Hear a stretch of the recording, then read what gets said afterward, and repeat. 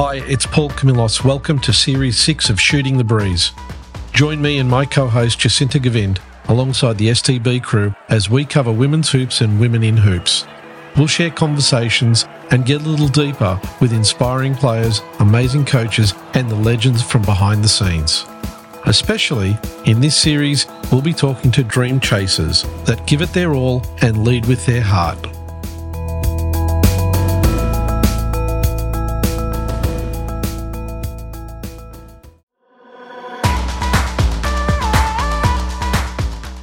It's so exciting to see that, because I had one little girl that was at my biddy ball session every Monday that actually ended up coming to like all our second half of the season games just to see Coach Amy. And it's like little things like that. You don't think you're making like a difference, and it's like they are just, in their eyes, it's amazing to them.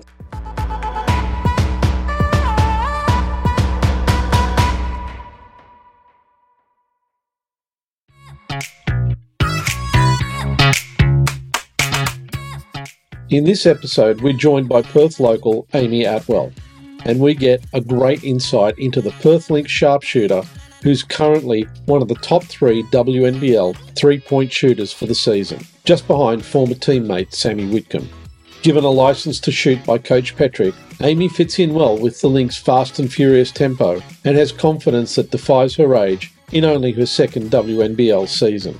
Her formative college years at the University of Hawaii helped shape her fearless game, and her lead-by-example approach inspires teammates, fans, and the grassroots community alike. Amy was part of the 28-0 undefeated NBL1 champions, the Bendigo Braves. She shares more on that journey and dealing with the mounting pressure of that unprecedented Nationals run. All valuable experience for what's shaping to be a tight WNBL season. We're grateful to speak with Amy about this whirlwind 18 months that includes a taste of the WNBA, and despite getting waived from the LA Sparks, she knows, in her words, getting back there is something that will just take care of itself if I keep improving my game and keep playing well. Enjoy.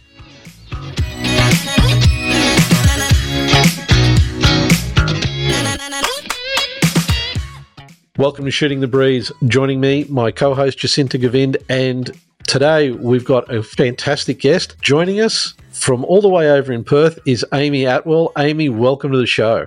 Hey guys, thanks for having me on. It's actually one that we've been looking forward to for a while, don't you think, Jacinta? Yeah, I just remembered I should probably be wearing my signed Amy Atwell singlet that a very kind STB listener sent me in the mail. But it's not video, so, I think the effect will be lost given it's only audio. Okay, so just to get into things, it's been a pretty big 12, 18 months for you. WNBL, WNBA, Opal's debut, the perfect season with the Bendigo Braves, and all of that coming after, the University of Hawaii. Have you ever just actually stopped and kind of taken a check step just for a second and looked back at all of that and gone, wow? Or how does that make you feel when you kind of think about that stuff? Yeah, I mean, it's kind of been definitely a surreal past 18 months, and I think that's kind of the pleasure of basketball, is there's no kind of chance to stop and reflect until you're done, almost, because you just, especially women's basketball, you go season to season, it's kind of on to the next thing, and there's no real time to stop and kind of take a deep breath and look at what you've achieved. And I think most girls are the same way I am, where it's like tick one box off and kind of on to the next. Like, obviously I got my feet wet a little bit in the WNBA, but like wasn't satisfied to like want to get back there kind of thing, and like on to the next season, like chasing a WNBL championship this year, continue ticking boxes kind of thing. But yeah, when I do kind of sit and try to reflect as much as I can, it is like, it's crazy to think about.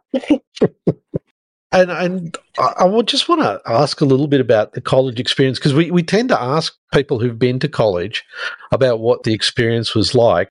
And how did you find it, going from Perth to Hawaii and playing college ball there? Yeah, I loved it. I spent 6 years at the University of Hawaii with a redshirt year and then COVID, and would have stayed longer if I had more eligibility. But yeah, no, I loved it. Obviously, it was a huge adjustment when I first went over as a freshly turned 18-year-old and kind of moved over there with starting fresh kind of thing. And obviously, it was a big jump, and most girls that have gone to college know how hard it is those first few months going over there and kind of starting fresh, no friends, no family over there. And definitely a huge adjustment, but something I'm super grateful for, and I think definitely helped me grow into the person I am today. Did you have any Aussies at University of Hawaii with you to kind of welcome you in your freshman year? Yeah, so not any in the team. There was one, Ashley Caratiana was there, graduated the year before I got there. So I knew her a little bit, but I actually went in with Courtney Medapp, a fellow Aussie, went in with her, and then Mackenzie, who I play with now at the Lynx, came in the year after me. So me and Macca go way back, but I came in freshman year with Courtney. So we were kind of able to help each other with that process of moving to a new country and all that stuff.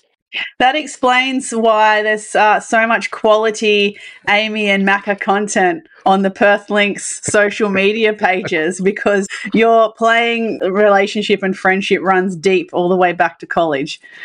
Oh, yeah, it actually runs back before even then. So we're the same age. So we grew up playing against each other all through juniors. She played for Bunbury, I played for Willetton, and we had a bit of a rivalry back when we were growing up just because she was one of the better girls on the country state teams, and I obviously always made the WA Metro team. So growing up, actually, we were a bit, I wouldn't say we didn't like each other, but like just naturally competitiveness. Like we were opposition, so it's like we weren't friends. And then obviously I got to Hawaii and she rocked up the next year, and it was like, oh wait, we're actually friends. And yeah, it kind of started there. I've known her for ages, but I guess our friendship really started to blossom in Hawaii, and then yeah, we've been besties ever since. Wow, that's really, really cool. And then you both have a chance now to come back home and play for the Perth Lynx in your home state in front of your family and friends. Yeah, no, it is awesome. It's kind of a full circle moment for the both of us. Yeah, I think that's what Perth do really well, actually. They do a good job of finding local talent and being able to keep them on that pathway, even if it's via college, of getting them back to play for their home WNBL team. I mean, even Chloe Forster, she had, a great season last year with the Warwick Senators when they went on to win the inaugural NBL One Nationals title. And it's great that then turned into a Lynx contract now.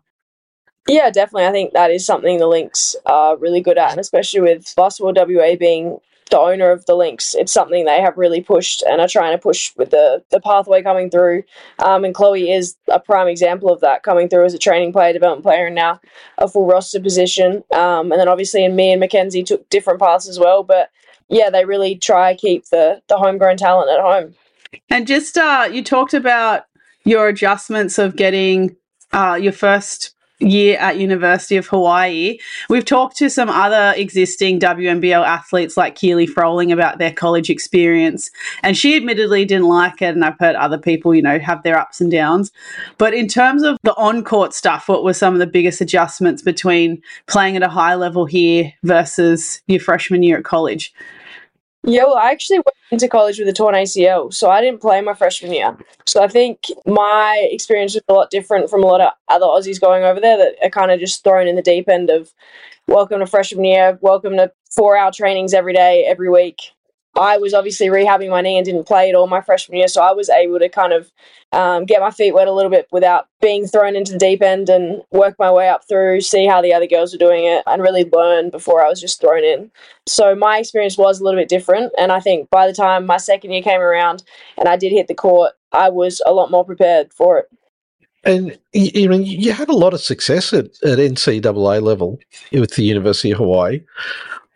What sort of confidence does that give you as a player at that level and having success? And what was it like being in that Big West conference? Yeah, I mean, definitely something I take confidence from, and I think my last couple of years at the University of Hawaii, I definitely came into my own and became a lot better basketball player, and definitely take confidence from that kind of stuff. But at the same time, I think it also was a pretty decent jump between like the college level and the professional level, even WNBL. So I definitely think it helped prepare me. But then once you get to the pros, it's like another jump in that, and it's another like, whoa, okay, take another step. But yeah, definitely helped prepare me and definitely gave me confidence, but also there was a big jump there still. I don't think people realise, like on paper, the pathway between, juniors, state team, college, pro, it's so easy on paper, but in reality and on court, it is a massive jump. And something that I remember is just the level of fitness, not just game fitness and how long you can, survive in a game, but just the fitness of being able to be quicker. What were some of those kind of gaps that you found you needed to fill when you jumped, say, from being top age state WA to college, and then even college and your taste with the LA Sparks? I think going from state teams to college is definitely like you said, the physicality and the fitness and the athleticism.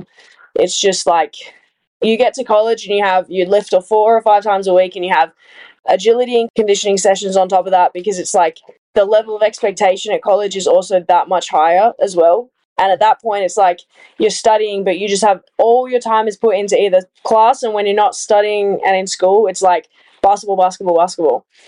So I think that jump people don't quite understand, because it's just like it's basketball and school and nothing else.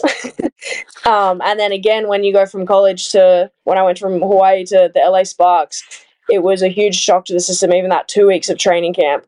Just the athleticism of those girls and the strength and just the conditioning of those girls was out of this world. My first 3 days of training camp, I remember, I think it was after the 3rd day, I got back to the hotel and my legs were just gone. I was like, I don't know if I can do this for another week and a half. Trying to keep up with the girls, even in training camp, the constant hitting, the constant everything. I was just like, I expected it to be a lot more intense, of course, but I was like, this is just on a whole new level. But obviously something you learn to adjust to and exposes areas of your game that you need to work on. But yeah, wasn't expecting it to be that drastic, I guess. Almost feels physically impossible to a point. Yeah, well, yeah. Some of those girls over there are just freak athletes too. Just can jump out of the gym are so quick. Obviously not everyone's going to have that level of athleticism, but there is those things like fitness, conditioning, all that stuff. That's all kind of controllable by you and things you can work on and stuff like that. But yes, it's insane. Before we kind of get into the WNBL, where you've been having a great season this season, you had that Bendigo Braves perfect season in the NBL 1. Tell us a bit about that, because it's such a difficult thing to achieve, and you guys did it. What's it like? Yeah, 28-0 is pretty special. Definitely not what I expected going in. Obviously you go into a season wanting end goal is winning a championship. But yeah, at no point was I we're going to go through undefeated. That's just not heard of. And I think it's just a testament to the special group of girls we had, and obviously Mark, the great coach, and the great club we had behind us and all the sports stuff that kind of allowed us to do that. But yeah, it was special for sure. And what was some of because I watched the grand final of Nationals where you played against North Bears, being NBL 1 East represent. And I think it looked like a fairly challenging game up until you just obliterated them in the 3rd quarter and there was no coming back from it. Look, stats are stats, I'm not being subjective. That's just what happened. But what were some of the other hurdles that season where you thought, this was a real test, and then those tests ended up, I guess, ultimately helping you go undefeated? Because if you're not tested, then you're not going to get any better, right? Yeah, definitely. I definitely think we had our challenges through the season. I missed a handful of games. We had a few other girls miss some games. So, to be able to still get those wins with pieces missing and have everybody else step up was really awesome to see. And I think towards the end of the season, especially going into finals, the biggest kind of challenge for us was just the pressure of being undefeated almost. Because it was we've gone through the whole regular season undefeated. And I feel the stigma with that with a lot of teams is you go undefeated and then you lose the first round of finals, or you lose the important one, or you lose the semi-final, you lose the championship. So I think we had external pressure, but also a lot of pressure we put on ourselves in the fact that we wanted to win so badly. And I know for the girls that were there last year, they lost the grand final to Ringwood or whoever it was, and just had that pressure of wanting to win so badly that, we just had that kind of undefeated pressure on us. And I think being able to come out of that and win the South Championship and then go on to the national finals, I think in the national finals, I think if you ask any of us girls, and I don't know what it looks from the outside, but we felt like we were just playing so much more free, just because I think we had ticked that box that so many of the girls the year before wanted so badly. And then the national finals, we just came out and was like, well, this is just a little bit of bonus. Like, let's just go have fun. And just were able to play with so much more freedom. Yeah, it certainly looked like it. Yeah. I can imagine, especially I think it was your semi-final in the NBL 1 South competition. That was played like a grand final. Like, that was really, really touch and go. So once you were over that hurdle, hopefully you had the confidence that you could win the chip. But I felt like that's a really good point. You definitely felt like you were playing with a lot more freedom at nationals. And honestly, there were some plays between particularly yourself and Megan McKay in that Nationals grand final where you could throw anything at her and she caught it. Like, she would have a swarm of people around her and their arms in the right spot, but wherever you threw it, she just caught it. And I don't think that generally happens until you are in that state of playing with freedom. Yeah, definitely. She was incredible. I can't speak highly enough of her, and she was unbelievable that whole season, and then for her to cap it off like that in the national final was so good to see. And for her to get all the accolades she deserved was amazing to see. I want to talk about a bit of culture shock, because you went from Perth to Hawaii, which would have been a bit different, and then you went to a regional town like Bendigo, which is very different again. So I want to ask how you found playing in a smaller centre with a strong basketball community. But before I do, I want to play a clip from our previous podcast with Cassidy McLean, where she talks about the community as well, and to get your opinion on that also.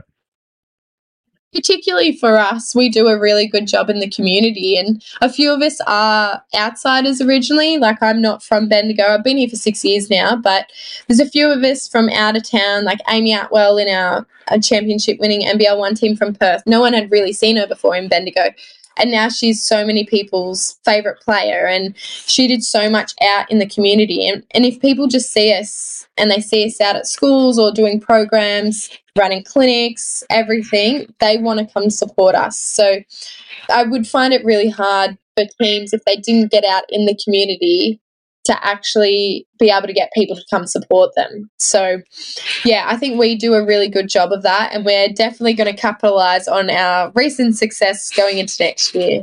Going to run it back for 2024. Okay, you've heard it here first, folks.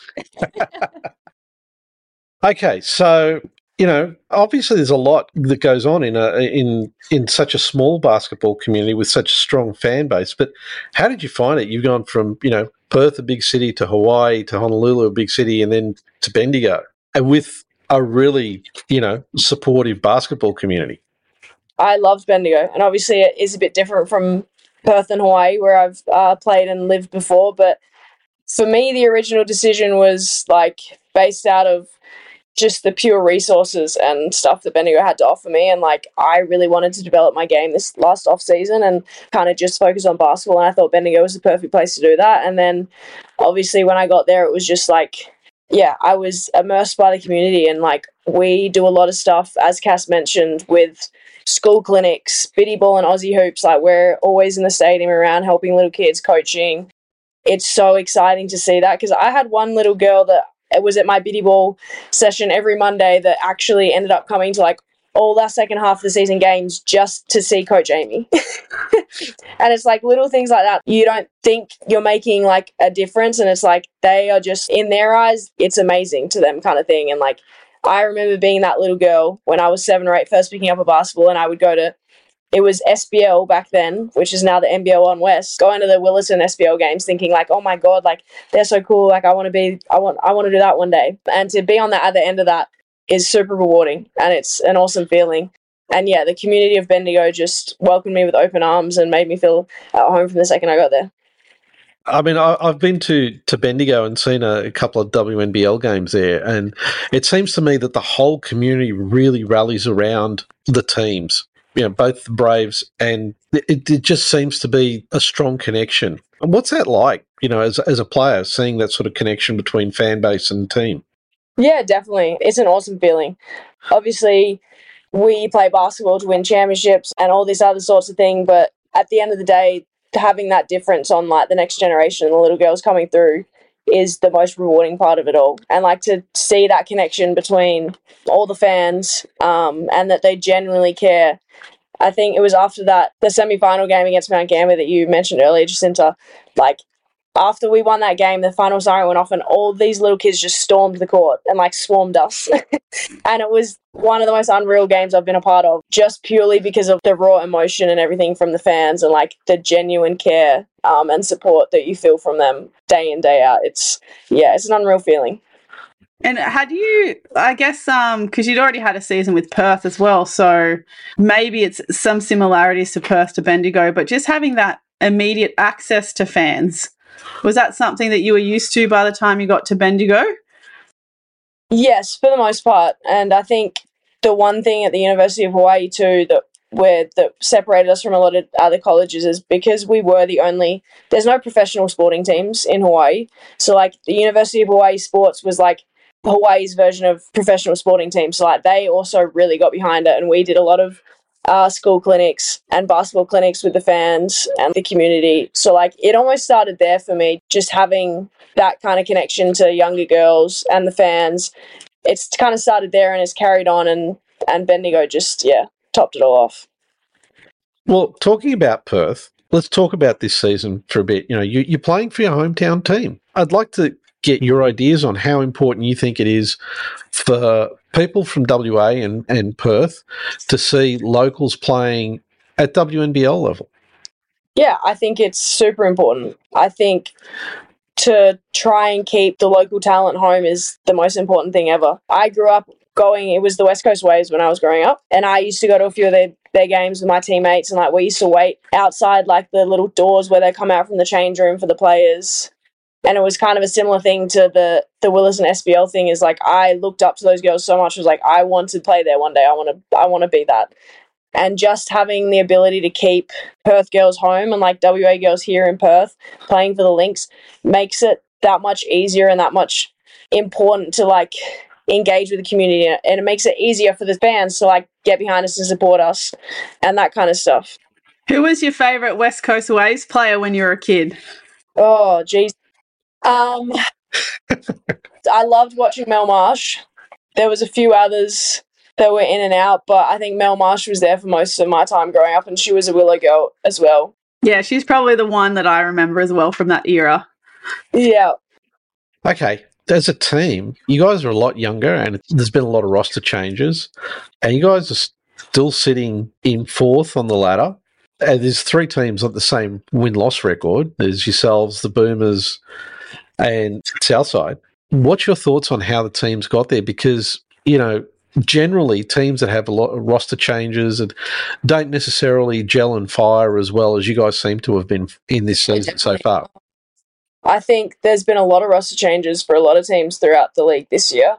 I think a lot of teams are still trying to find their feet and gel together. I think a big part of what helped us was we had a huge chunk of our preseason where we were all there. I think every single one of us was there for the majority of the 6 to 7 weeks. Aerie came a few weeks late because of WNBA commitments, but other than that, like, everyone was there, and there's nothing that can help gelling and chemistry apart from like literally purely playing and training together and being around each other. So I really think our preseason was super solid and a great foundation in the fact that we were all participating. Luckily, we didn't have many injuries or many girls sitting out for very long.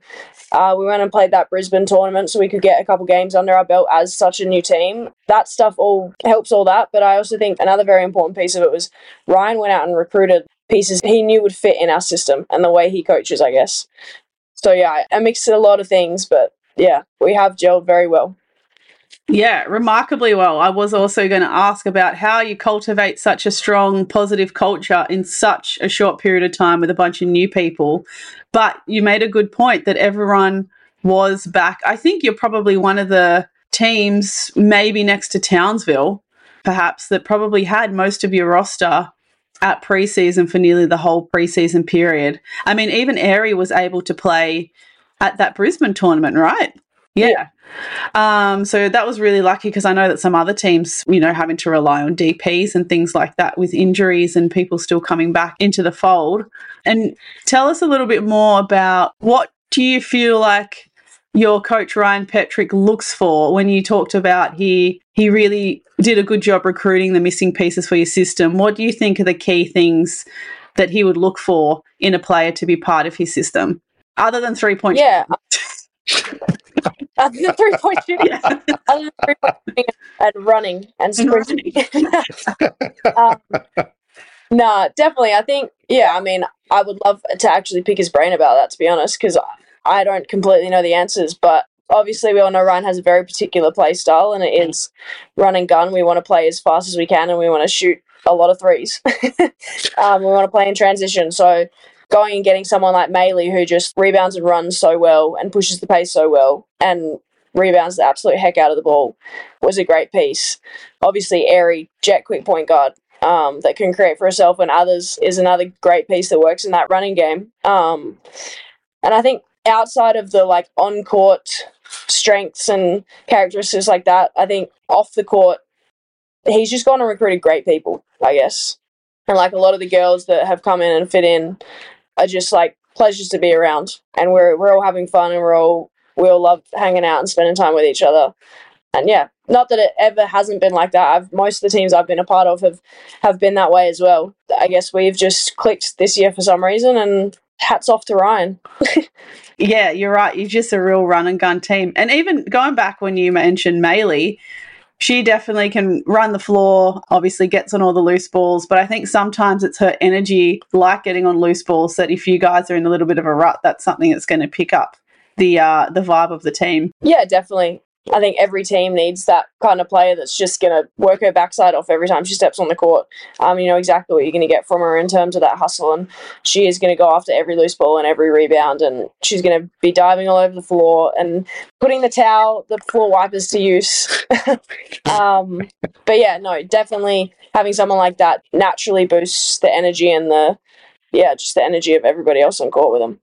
I mean, like we mentioned, you're either running or you're shooting a three.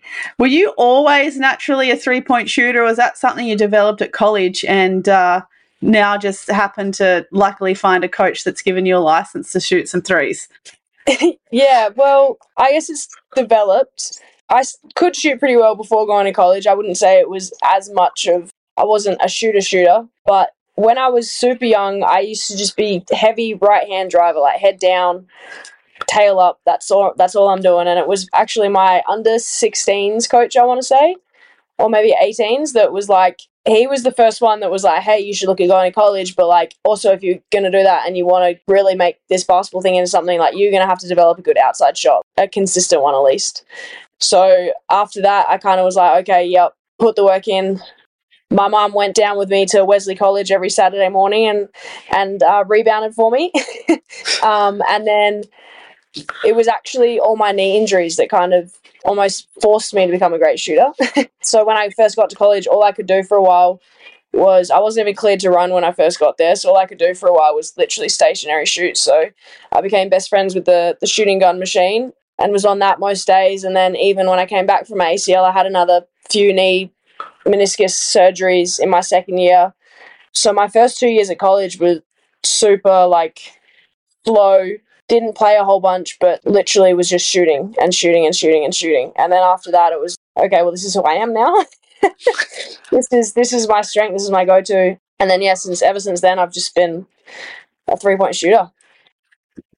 When you were drafted by the LA Sparks, all right, and let me say, I think they made a big mistake waiving you after 4 games. Thank you. I'm curious, once you're sort of really into the WNBA and not camp, mm-hmm. how did you find that? And what's it like the first time you stepped out for the game one? What was it like? Yeah, it was unreal. Game one was in Chicago they had just won it the year before, so against defending champs in Chicago, and I actually started. So I walked down to the court and shook hands with Candace Parker and was oh, wow, I'm here. And it was definitely a pinch me moment, something I will kind of never forget. and it was just crazy because like even after that first game, we started that season with a 4-game road trip, 4 cities in 10 days. So it was like we went to Chicago, and then it was like Atlanta, Connecticut, and somewhere else. And I was like, oh wow, it was like play, fly, play, fly, play, fly, like every second day. And it was just insane, just that in itself. How it all works over there, stepping on court with Candace Parker, Diana Taurasi, I was just like, wow, did not expect to be here. Like, this is definitely a pinch me moment, and something I won't ever forget or take for granted. Did you have to repress a little bit of fangirl and remember that you're there to do a job? Yeah, a little bit. I just remember thinking like, what? I am not supposed to be here kind of thing. Like this, like not in a didn't believe in myself way, just in a like, I would not have, like, would never have guessed this. And yeah, it was definitely like okay, like I'm still here to do a job. I got a spot to keep still. And, but yeah.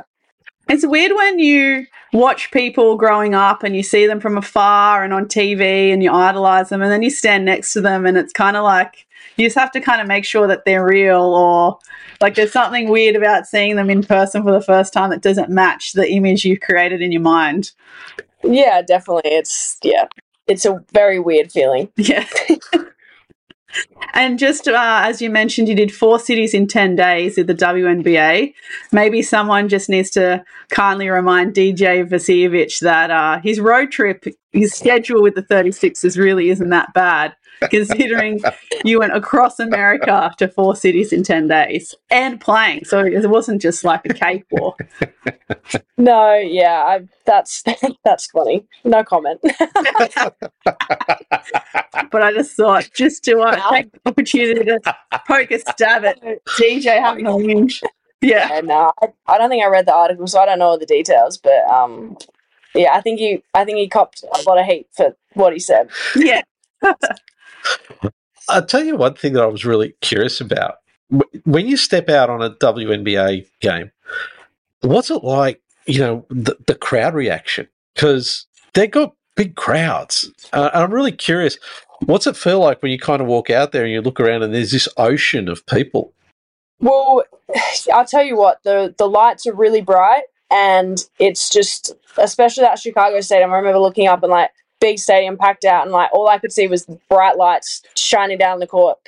And obviously you hear them and you see big patches of people, but I think it's more so intimidating because like the court is so lit, and like the stands obviously are darkened, and there's not a whole bunch of lighting over there, so you can't really see a whole bunch in the crowd at some of those stadiums. So it's more just like, I don't know, it's hard to explain. It's like, yeah, all eyes are on you, and you just feel very, I don't know. Yeah, all eyes are on you. But at the same time, it does create an awesome and unreal atmosphere. And I think once you get used to it, it's probably something really special. And what's game day like in WNBA? Is it much different from a WNBL game day? I know that we're starting to adopt the game fit, pictures down the corridor, which we all like. But in terms of like atmosphere or banter in the locker room at a WNBA game, I imagine it can be a little bit more serious and tense, but I could be completely wrong. Yeah, I mean, I would say in terms of like logistics wise, it's pretty similar. Like I had a pretty similar routine over there too, but definitely once you get in that locker room before the game, it's serious time. It's especially here. I mean, I've been at Perth the last 2 years. Obviously, I haven't played for any other club, but it's pretty like lighthearted and fun in the locker room, and everyone's kind of joking around, playing music. But over there, it's very much like headphones in, like you're doing your own thing, you're prepping for the game and stuff like that. And if that's not someone's like way to get ready, like if someone needs to be social and upbeat and have music and whatever else to manage some nerves, that would be pretty hard to deal with. That would almost make you more stressful. Yeah, exactly. And obviously I was only with the Sparks in the first chunk of the season and don't know much about what any of the other teams are doing. But yeah, I kind of felt that way a little bit too. I just felt very like, oh, like this is very serious, and I just, no laughing, no smiling, we're here to get a job done. But yeah, I mean, I loved every second of it. I'm curious, did you feel like there was like there's expectation that goes with the team that you're playing for. Like, there's fan expectation on the Sparks because they come from a big market team. Los Angeles. You and other members of the team. Did you guys feel that sort of pressure, or it wasn't a big thing? I can't really speak for a lot of the other girls, but I feel like, especially with the LA Sparks, there was naturally that pressure on just such a big organisation. As a WNBA club, obviously the WNBA doesn't have a huge history, but it had been one of the more successful clubs in the league. And obviously playing out of Crypto.com Arena now it is, and like associated with the Lakers to a certain extent, it is just kind of fans do expect that. Yeah, I guess just winning and that culture and a great franchise. And I think, especially the year I was there, we had a really rough start to the season. And I think both coaching staff and players felt that a lot just because of that expectation from the fans and the community, yeah. It was a very tumultuous time for the Sparks when you entered. And naturally, with people being drafted, even if you're in the top 5 draft picks, your contract isn't guaranteed. Like we've seen, unfortunately, in the last couple of years, how many top draft picks end up being cut within the first 2 weeks.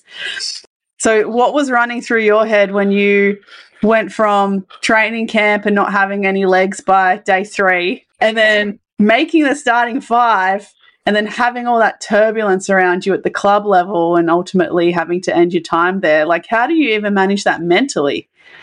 Yeah, I mean, as you said, especially in the WNBA, like no contract is guaranteed. And I think it was during the first week of training camp, the 6th or 7th overall pick in my draft was cut. And we were all like, oh my God, like what? And I'm sitting here like, I'm the 27th pick. There's no way I'm making it through. No, but I think what helped me, my mindset, especially going into training camp, was nobody even expected me to get drafted kind of thing. So it was like, I'm theoretically not even meant to be here. Like, I'm just going to throw everything I have at it and see what happens. Like, no matter what happens from here on out, like, I'm not going to be disappointed because I've kind of already exceeded in that moment what I expected. And I think that mindset really helped me kind of just play as loose and freely as I could and perform throughout training camp and those preseason games because I was just like, well, I got nothing to lose here kind of thing. I was the last draft pick for the Sparks at the camp too. So it was like there was 3 other girls that were picked ahead of me. So, yeah, I just kind of really used that mindset, which really helped me in the end. And then, obviously, got through the training camp, made the final roster for opening night, and then it's a cutthroat business. So, yeah, obviously, Christy Tolliver was coming back from coaching with the Mavs, so someone, unfortunately, had to get cut, and I wasn't playing or performing at the time, so it was me. But I was just super grateful to have had that experience in the first place, and obviously was definitely upset when I got the news, but at the same time it was like, okay, like what's next? Like I want to get back here, what can I do kind of thing. So definitely a whirlwind of emotions over that month or 2 or however long the span was of the highs of getting drafted to the lows of getting cut and kind of seeing that dream ended. But yeah, just using it as motivation to get back. What were some of their parting words to you or advice that they gave for you to help you get you back to the WNBA? Yeah, so I actually was released on the same day as the head coach was fired. So it was a bit of a mess. So I actually I got the call from one of the assistant coaches, so probably didn't get as much information as I would have loved, or I didn't even ask the questions either because I was so just wrapped up in the, I've been released, oh my God. But yeah, they had pretty much just told me that there needed to be room for Christy. I didn't get a whole bunch of feedback from them. And it was just, I think, a mix between obviously the head coach getting let go and like the poor start to the season they had. And there was a lot of pressure on a lot of people in the organisation. So yeah, I actually didn't get much feedback when I left the team at all. But I kind of knew what I had to work on and what I needed to do to get back there. Like I got a taste of it, got a taste of that level, got a feel for the level and like where I need to be at. So yeah. Well, if it was the Hunger Games of WNBA drafts, you still won because you were the last one standing. True, thanks. Yeah. So, I mean, you want to get back there. So, what's your plan? Yeah, good question. Yeah, definitely want to get back there. Obviously, that's a goal of mine. I don't really have anything I'm putting in place to get there, though. I have a right now my focus is on the WNBL season, and getting back there is kind of something that will just take care of itself if I keep improving my game and keep playing well, kind of thing. And so yeah, right now my focus is on winning every WNBL game I can, putting my best foot forward, and doing my best to help Perth get as far as we can this season. And yeah, keep improving my game. I'm working with obviously the Lynx and some other coaches and stuff on my strength coach, all that stuff on getting myself physically stronger, fitter, faster than ever, and then obviously the skill development. But yeah, right now just focusing on WNBL. You've had a lot of international experience recently as well, Opals and the Kangaroos. Do you think that your performances there and being able to have that international profile is going to help you, open that door a little bit more? Yeah, definitely. I think the more I can put myself out there and kind of step up into those roles and get those opportunities, the better. I think all that representing Australia, 3x3, the Opal stuff, is just going to help me more and more, regardless of, I guess, how much court time or how much I'm playing, just being in that environment and soaking in from plays like Test Match and stuff like that, and just kind of soaking in that knowledge and learning everything I possibly can from them is only going to help me. Because did you play as an Australian junior? Like, did you go to COE or make under 17 or under 19 teams?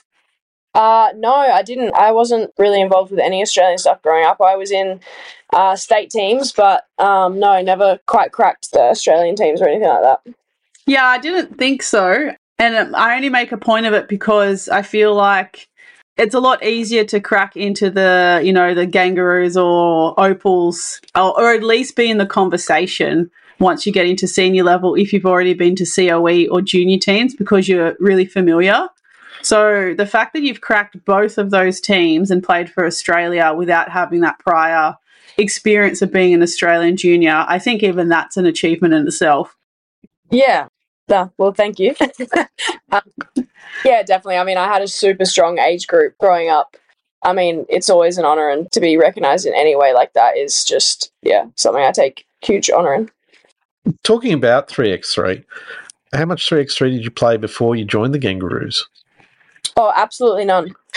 I didn't even know. So I got invited to camp in, I think it was March of this year, earlier this year, and I was like asking Sherfy and stuff about the rules and like Googling the rules of it.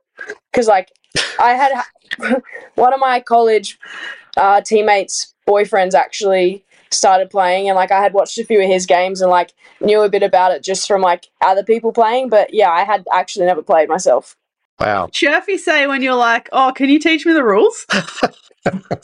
Well, it actually wasn't that bad because Chloe Bibby was on the same page as me. She got invited to camp. We were both kind of like, I don't actually know all the rules. Sherfy had a good laugh, but it wasn't as bad because we were both like, yeah, you're going to have to sit down with us. Yeah.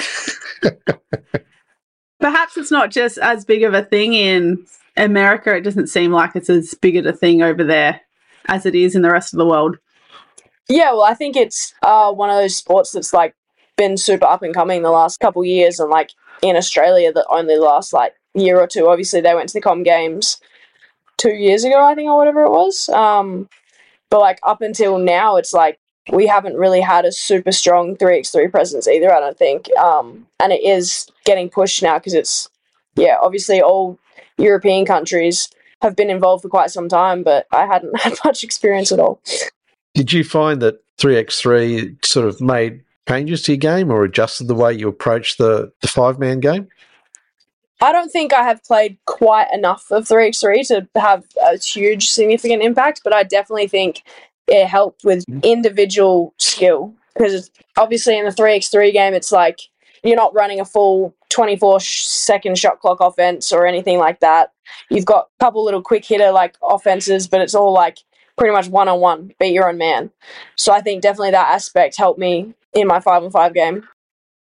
It'll be super handy to develop your skill set as time goes on, because I've even noticed, particularly this WNBL season, Loz Mansfield and even Annalie Maley, when the clock's winding down, the offense is broken down, they're just able to find a way to get a shot off, like regardless of the level of defense and physicality.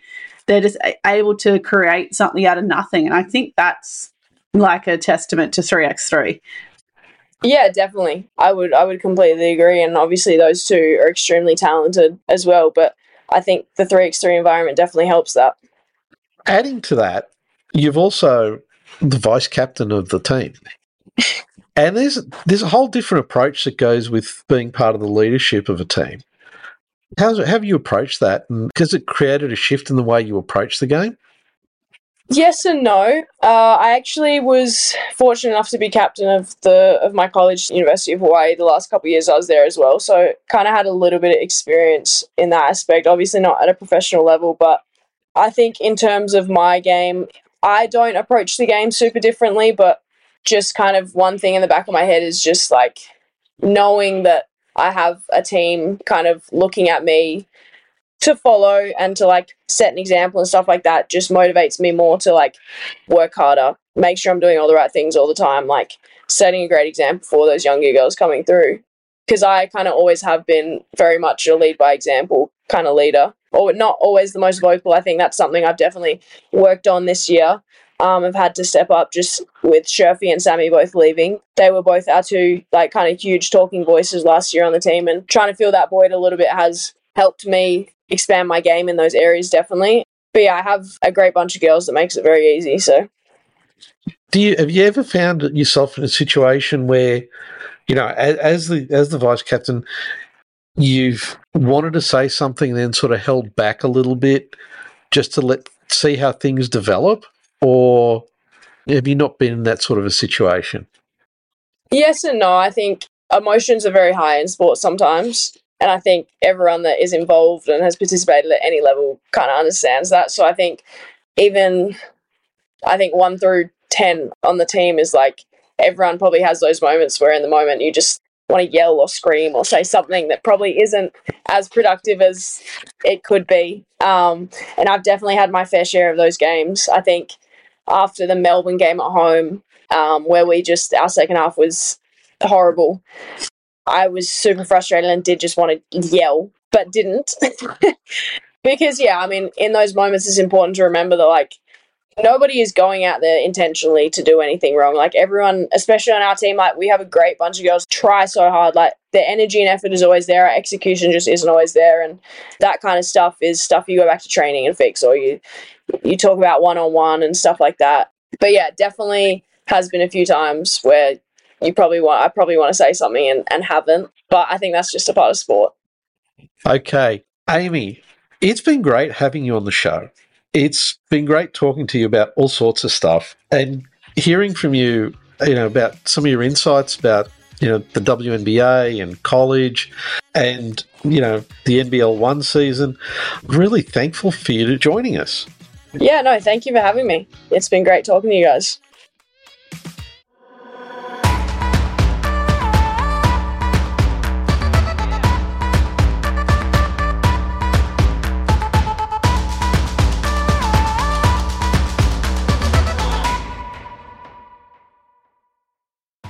Make sure to subscribe wherever you get your podcasts so you get our latest pod, and we really appreciate if we could get a like and a review so we can extend the reach to more listeners. And don't forget, follow us on Instagram, Twitter and LinkedIn.